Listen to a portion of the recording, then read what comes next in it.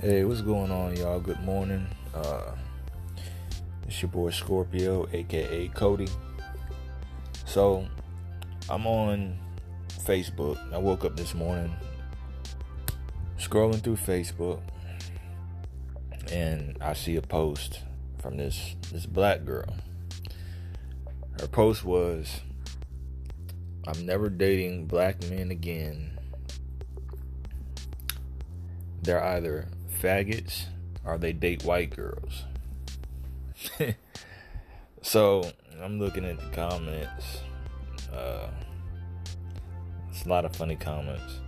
First of all, it's no reason to post nothing like that. If that's how you truly feel, just do it. That's not something that you need to post. Second, it is, now me personally, I've always dated a black girl. That's just what I've always dated. That's what I still date. And I feel that dating, because I haven't dated outside of my race, so I don't know if it's better on the other side or not. When it comes to fighting, arguing, all that stuff, because every relationship, that's what you're going to do. I mean, again, this is why I look forward to the fights and the disagreements, because you don't know the chemistry of how y'all are going to handle it. If you how well it is, how you're going to get past that fighting, especially a real big fight. Again, I've dated nothing but black women, and everyone, y'all say some hurtful shit. Like, it's not even a y'all just say whatever you can to get a reaction. Like, whatever you can say, you want to say it to see how deep you can cut. And again, that's just my experience. And I've also I got boys that also have had the same experience. Like, it's stressful, and it would make a black man say fuck that. Because even I said, you know what, I'm gonna give this black girl thing one more chance. And it's not that we have anything against you, but when you deal with so many and it doesn't work out, I'm even gonna go with black women, or let's just get race out of it, period. If you do date your own race and it's not going, and you've dated for years, here I am, I'm 35, I've dated nothing but black women. Even if you've dated the same race all your life and it just doesn't seem like it's going well, go ahead and date outside your race. Like, that might be that might be your happiest moment. It may be your longest relationship you may ever have. Might be your last relationship you will ever have. But putting a post up like that is really unnecessary. You know what I mean?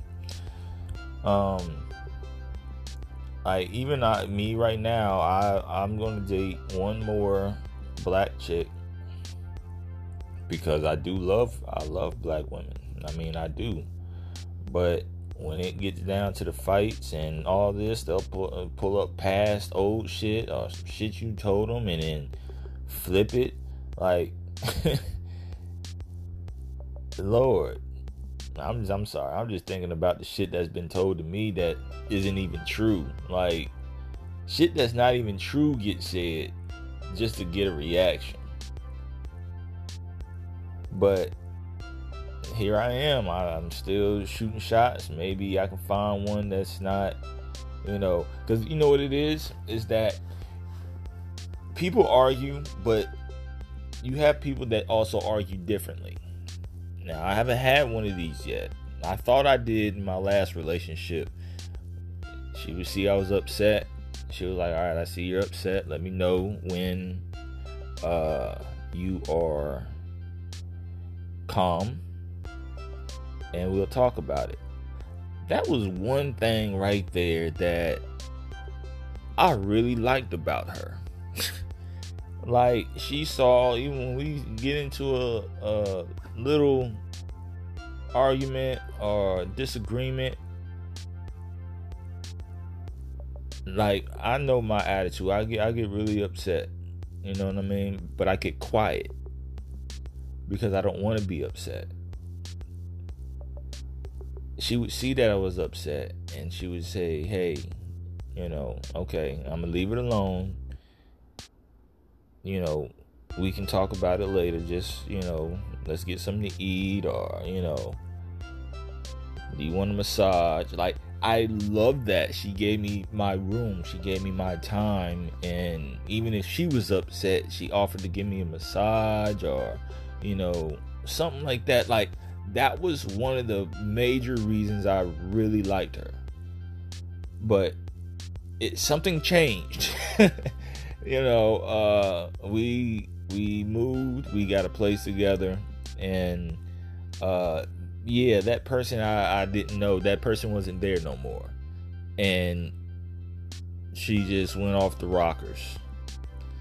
And again, that comes back to living with somebody. You don't know someone until you live with them. So all y'all couples out there that feel like your relationship is golden right now and y'all haven't lived together, live together.